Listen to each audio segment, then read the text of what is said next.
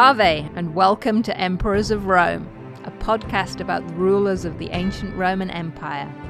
I'm your host, Dr. Rhiannon Evans, a senior lecturer in classics and ancient history at La Trobe University. And my guest is Dr. Sonia Worster, a lecturer in literature and philosophy at Yale NUS in Singapore. This is episode LXXIX, Epicureanism. Epicureanism was an ancient philosophy founded in Athens, which became popular throughout the Roman world. It teaches that the greatest good is to seek modest pleasures, and this will lead to a state of tranquility. It is a meaning that has become lost in current uses of the word. Here's Sonia Worster.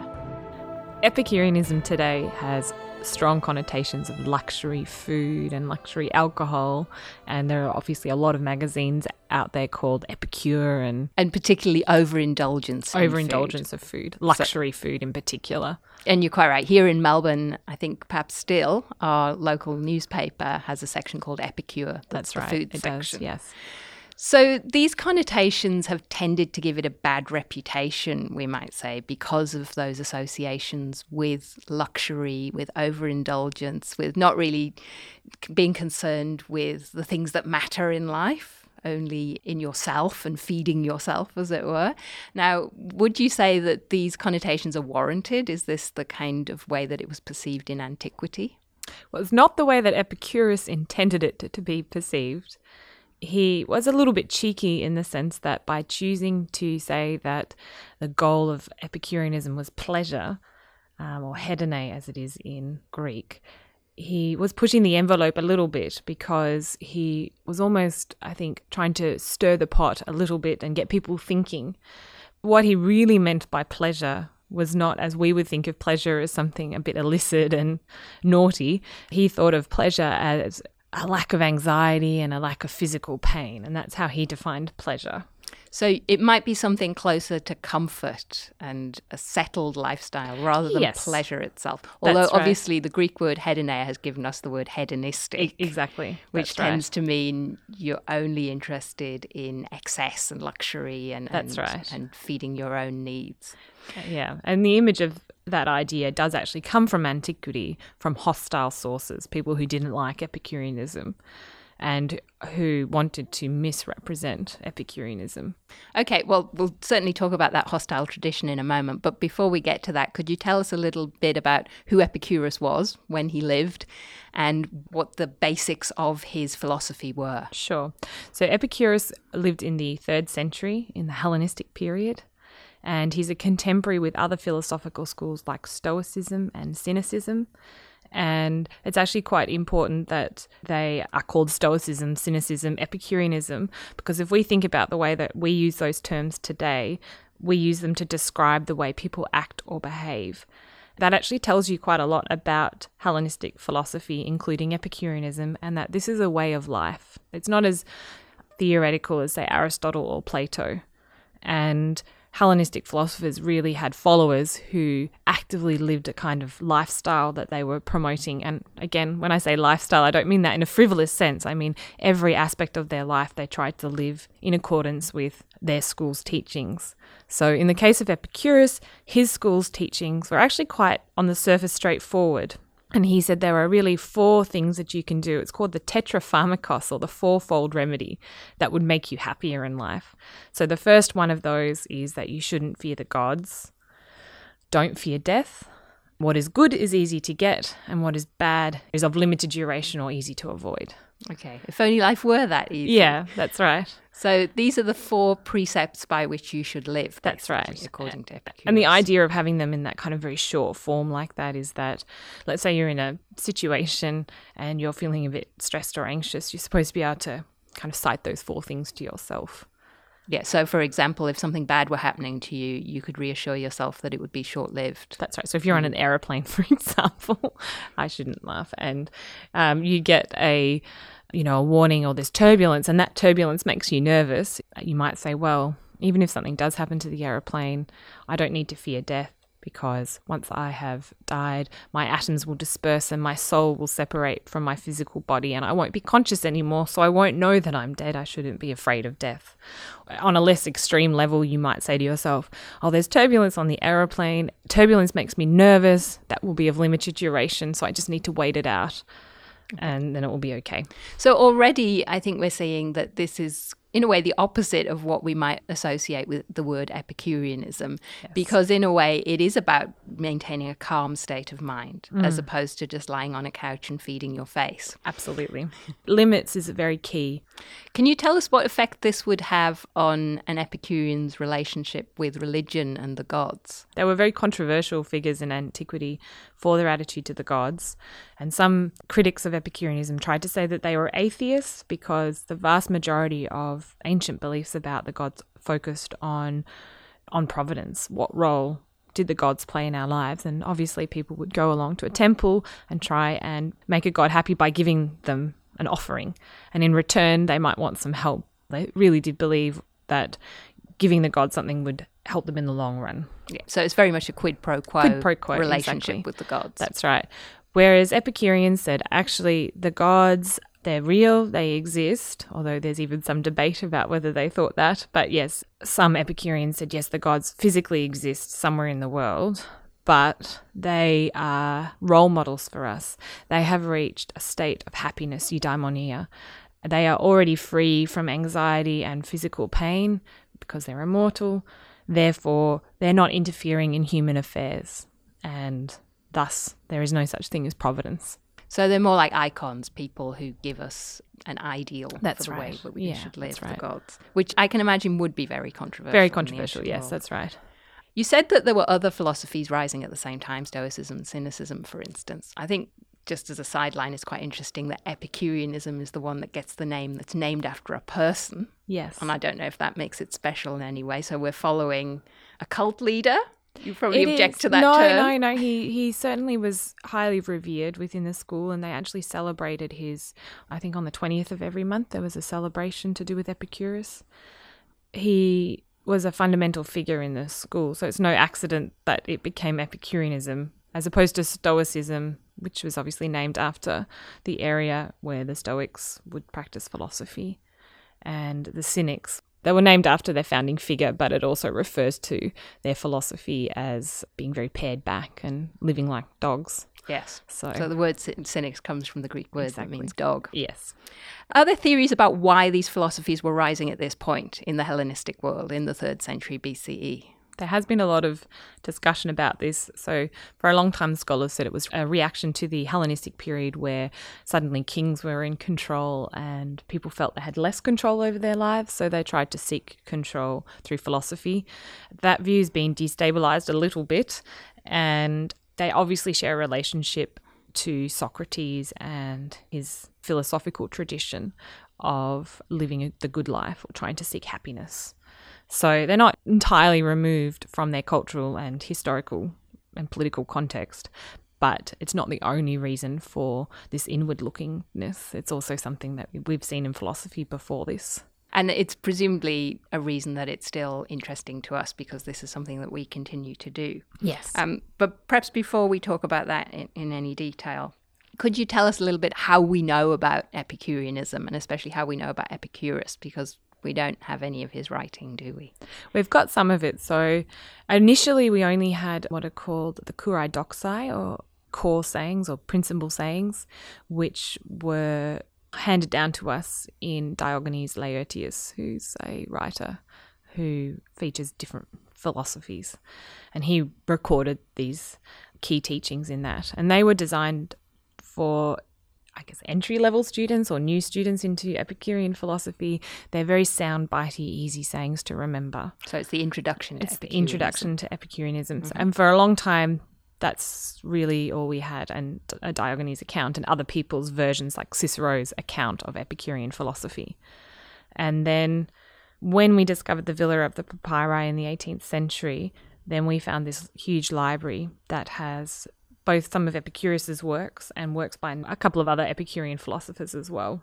And they've helped clarify Epicurean philosophy for us. So these documents from Herculaneum mean that we have more information about Epicureanism. A lot more. And that helps in particular because what we had previously, as you mentioned, is from people like Cicero. And of course, that's not particularly favourable to Epicureanism. No, Cicero did not like Epicureanism. I mean, he didn't like Epicureanism for a couple of reasons, but one, he thought it was a popular philosophy. It was one of the earliest philosophies to be translated into Latin. So made too easy for people, is that his problem? Well, yes, and I think it appealed to the masses. And he was worried about the fact that, you aimed for pleasure. He said, that can be misunderstood. And he said, yes, we all know what they mean, technically, what Epicurus' definition of pleasure is. But if you want to, you can take that and interpret it as hedonism as opposed to Epicurus' definition of pleasure, which, as I said earlier, is freedom from pain and mental anxiety. So that's interesting. So Cicero understood exactly what Epicureanism was aiming at. He did. The lack of pain, but he was worried that people would twist the words and use it as an excuse to just lounge around a lot. That's right. And that would be a particular problem for Cicero and for late Republican Roman culture in particular, wouldn't it? Because, certainly from Cicero's point of view, political engagement is important. Key, yes, that's right. Keeping the Republic going. Is he right that Epicureanism might discourage you from political engagement? It does, but less actively than was initially thought and than one might initially think. So there's a saying that has been ascribed to Epicurus, live unknown, which implies that you're supposed to kind of withdraw from the many and not be involved in political life. But then we've got some evidence that suggests that Epicureans recognized that some people didn't have that as an option, that that's not the way the world worked then. So it's an ideal. They practiced it as Epicurean sages because they were sages. They were supposed to live the lifestyle that they were promoting, so to speak. But they didn't necessarily expect everyone to follow that. Okay, so it might be a bit like having monks who pursue a particular ascetic lifestyle, but they don't necessarily expect everyone who follows that religion to live in poverty to exactly the same degree. Yes. So I've always learned Epicureanism was a problem for the Romans because it didn't really fit the, at least elite Romans' perception of the need for Roman men to be involved in the military and politics. And if you're going to live without fame, then that counts as a sort of central tenet of what Romans are aiming for, which is fame and glory. Yes. And that will then be the glory of the state. This is what I was taught as an undergrad, that Epicureanism was a minority interest for the Romans because it didn't really work within their socio-political context. Well, there have been scholars who've put together lists of people that they think may have been Epicurean amongst the Roman elite. So they've outed them. So to speak. And, some theorising that Julius Caesar and Brutus were Epicureans, and I'm not going to comment on that because I don't think there's enough evidence either way. I mean, there's no doubt that the idea of fame and glory are antithetical to Epicureans, but certainly someone like Philodemus of Gadara, whose works were discovered at Herculaneum, seems to make concessions for the fact that members of the Roman elite are going to be involved in politics. I think that he was trying to say, look, Epicureanism can help you be a better leader. You're not going to go off and become some fully fledged Epicurean sage. Yes, it would be great if you do that. But, okay, this is the reality. You're not going to do that. So how can Epicurean philosophy help you navigate these anxieties and stresses and ethical pitfalls that you're going to encounter in politics? He's trying to make it something that will fit within the Roman context because the context it was created in doesn't exist anymore now that the Romans have taken over the Mediterranean and they have a different background, a different way of seeing the world. But if Epicureanism is going to be worth anything, then it needs to be able to deal with this situation as well. Would you say that's fair? Yeah, I think that's fair. And I mean, yes, Epicurus himself had correspondence with rulers. So it's not like he was totally shut off from the world around him. And a lot of the sayings about withdrawal from the many and living unknown are more complex because, again, they're sound bites. So you don't get all the argumentation that went probably behind those, and so we're left with a smaller picture. And I think with Philodemus we can start filling that picture out a little bit more to understand that their relationship with politics and politicians was more nuanced than what we had once thought. So do you think there was a kind of grudge match with Stoicism, or is that just an impression that I've got from Cicero? So were they sort of rival teams, rival philosophies? They were rivals, and they have a lot in common as well. What would you say they had in common? Okay, how they defined happiness was very different, but every area of your life had to accord with certain viewpoints to belong to these schools. They really work in tandem with each other, so a lot of the terminology they might use a similar term for something, but then try and define it very differently to each other. The idea of controlling your emotional state is probably the biggest one that they share in common. So their interest in emotions is their biggest crossover. That's certainly something I think most people will associate with Stoicism, the idea that you don't give way to your emotions. That's right. We probably think of it in quite an inexact way, but what we mean by Stoic is somebody who will stay stony-faced no matter what's happening to them. Whereas we would never associate that kind of limit on your emotions with Epicureanism, if we associate anything with it. So is it a problem then that they're meant to be ethical lifestyles in that if you follow Stoicism, you can't follow Epicureanism because they're incompatible? Mutually, yes. Even though you say they've got these similarities, it's like trying to be a Christian Hindu. Yes. I don't know if these religious parallels are necessarily appropriate. Obviously, they're not direct parallels. No. But you kind of have to choose one or the other. You can't double dip. And the competition between the two schools is actually really important for how they develop their philosophies, and I think was integral for them working out a lot of details. So we see sometimes competition as a negative thing, but it was, as I said, very clarifying for the two schools. As part of this antagonism, perhaps, in Republican Rome between Stoicism and Epicureanism, Cicero is key in this. Could you read us out a quotation where he really has a dig at Epicureanism? So the first quote is from Cicero, a work called De Oratore, which is a theoretical work about oratory, what makes a good speech and so on. He says in it, of those which still remain, so he's talking there about the different philosophical schools that are still practiced today, the philosophy that has taken up the advocacy of pleasure. So that word in Latin is voluptas, and it can be negative and it can be positive. So this is where Cicero is very clever with how he uses language, because he picks a word that if you're an Epicurean, you could say, oh, you're trying to represent us negatively. And he can say, well, I've just used voluptas. What other word would I use to describe the Greek hedone?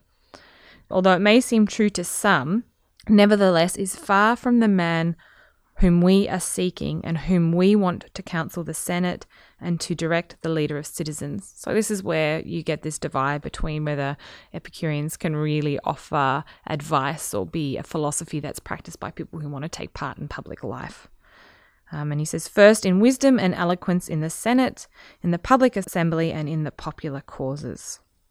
But no wrong will be done to their philosophies by us, which of course is not at all what he's doing, because he's absolutely trying to do wrong to their philosophy. So you're saying, I've got nothing against Epicureanism. They just don't belong here in the Senate. That's right, exactly.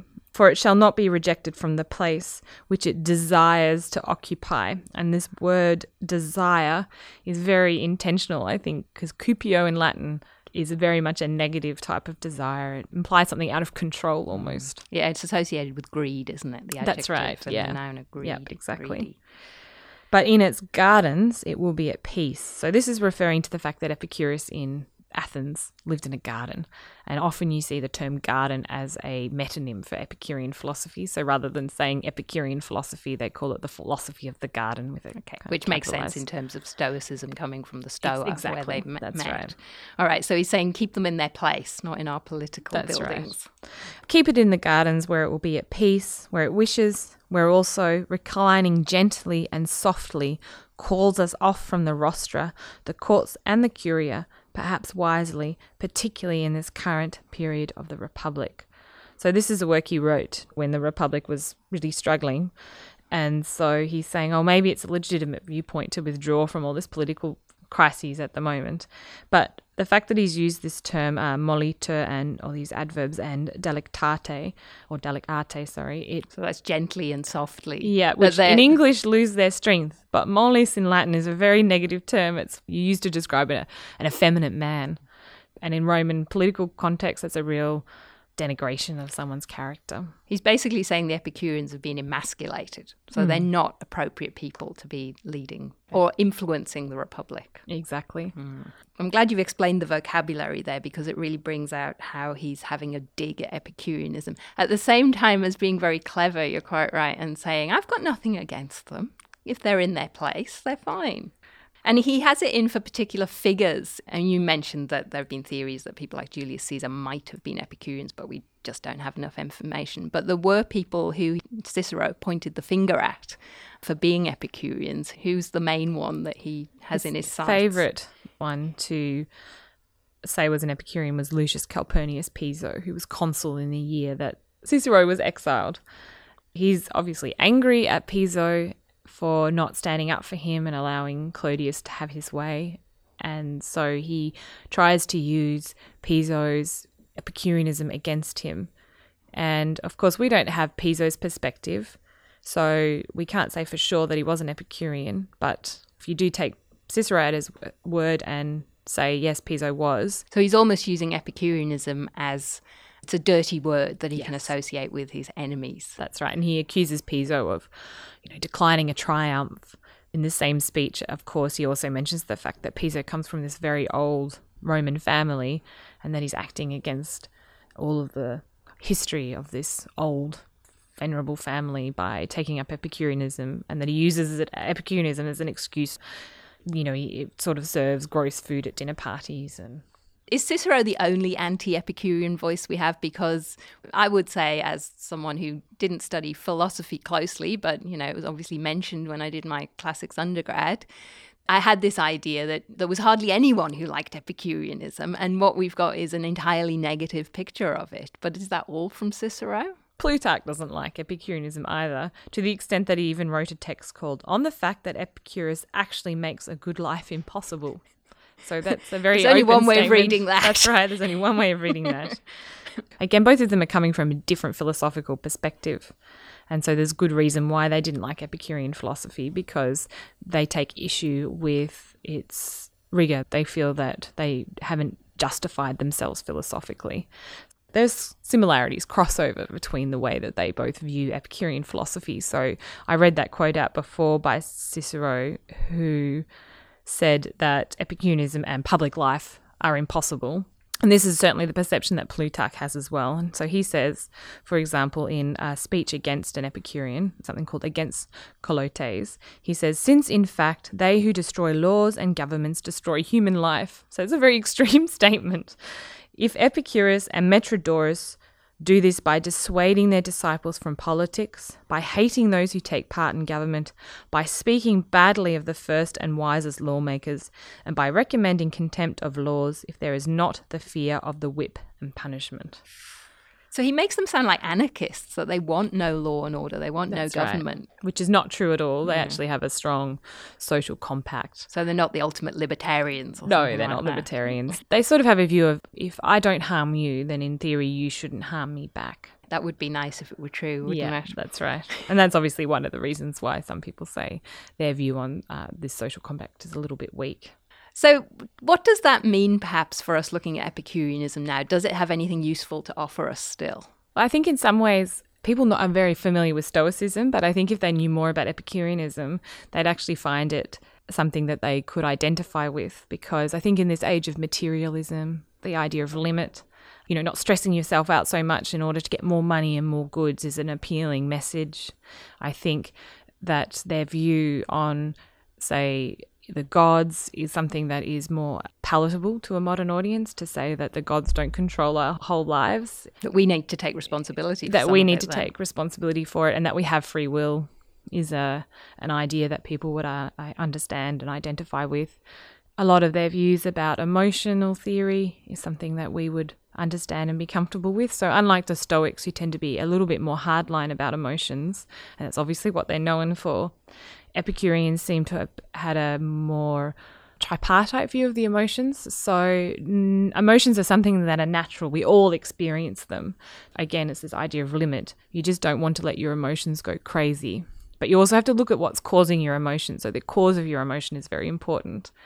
If your emotion of anger, for example, is justified by someone really harming your life or your happiness, they would see that as a justified emotion.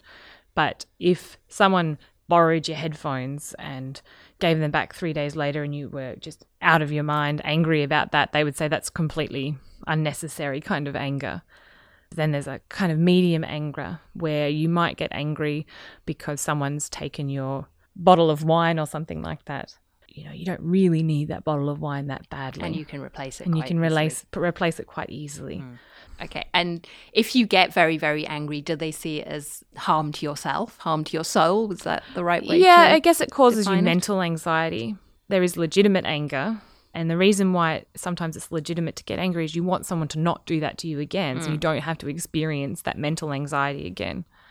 Does Epicureanism go as far as then saying what you should do is cut off from that person if they do that to you? Or is it not prescriptive in that way? They don't seem to talk about that. They more talk about the idea that you just want to make sure the person doesn't do it again, so therefore punishment can sometimes come into it. You don't punish someone just for the fun of it, and you should never, ever, ever enjoy punishing someone. Sometimes you need to do it so it doesn't happen again.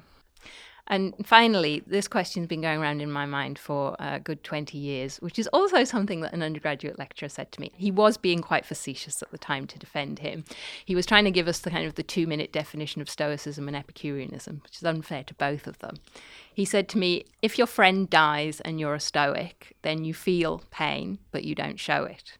If you're an Epicurean, you wouldn't have had the friend in the first place. That's really unfair and wrong. I thought it probably Friendship would be. is actually the most important social relation for an Epicurean. It supersedes family, because a good Epicurean friend will be there to counsel you. You'll be there to counsel them. They can help you when you're in a time of difficulty, and you can help them when they're in a time of difficulty. It's a lot of give and take.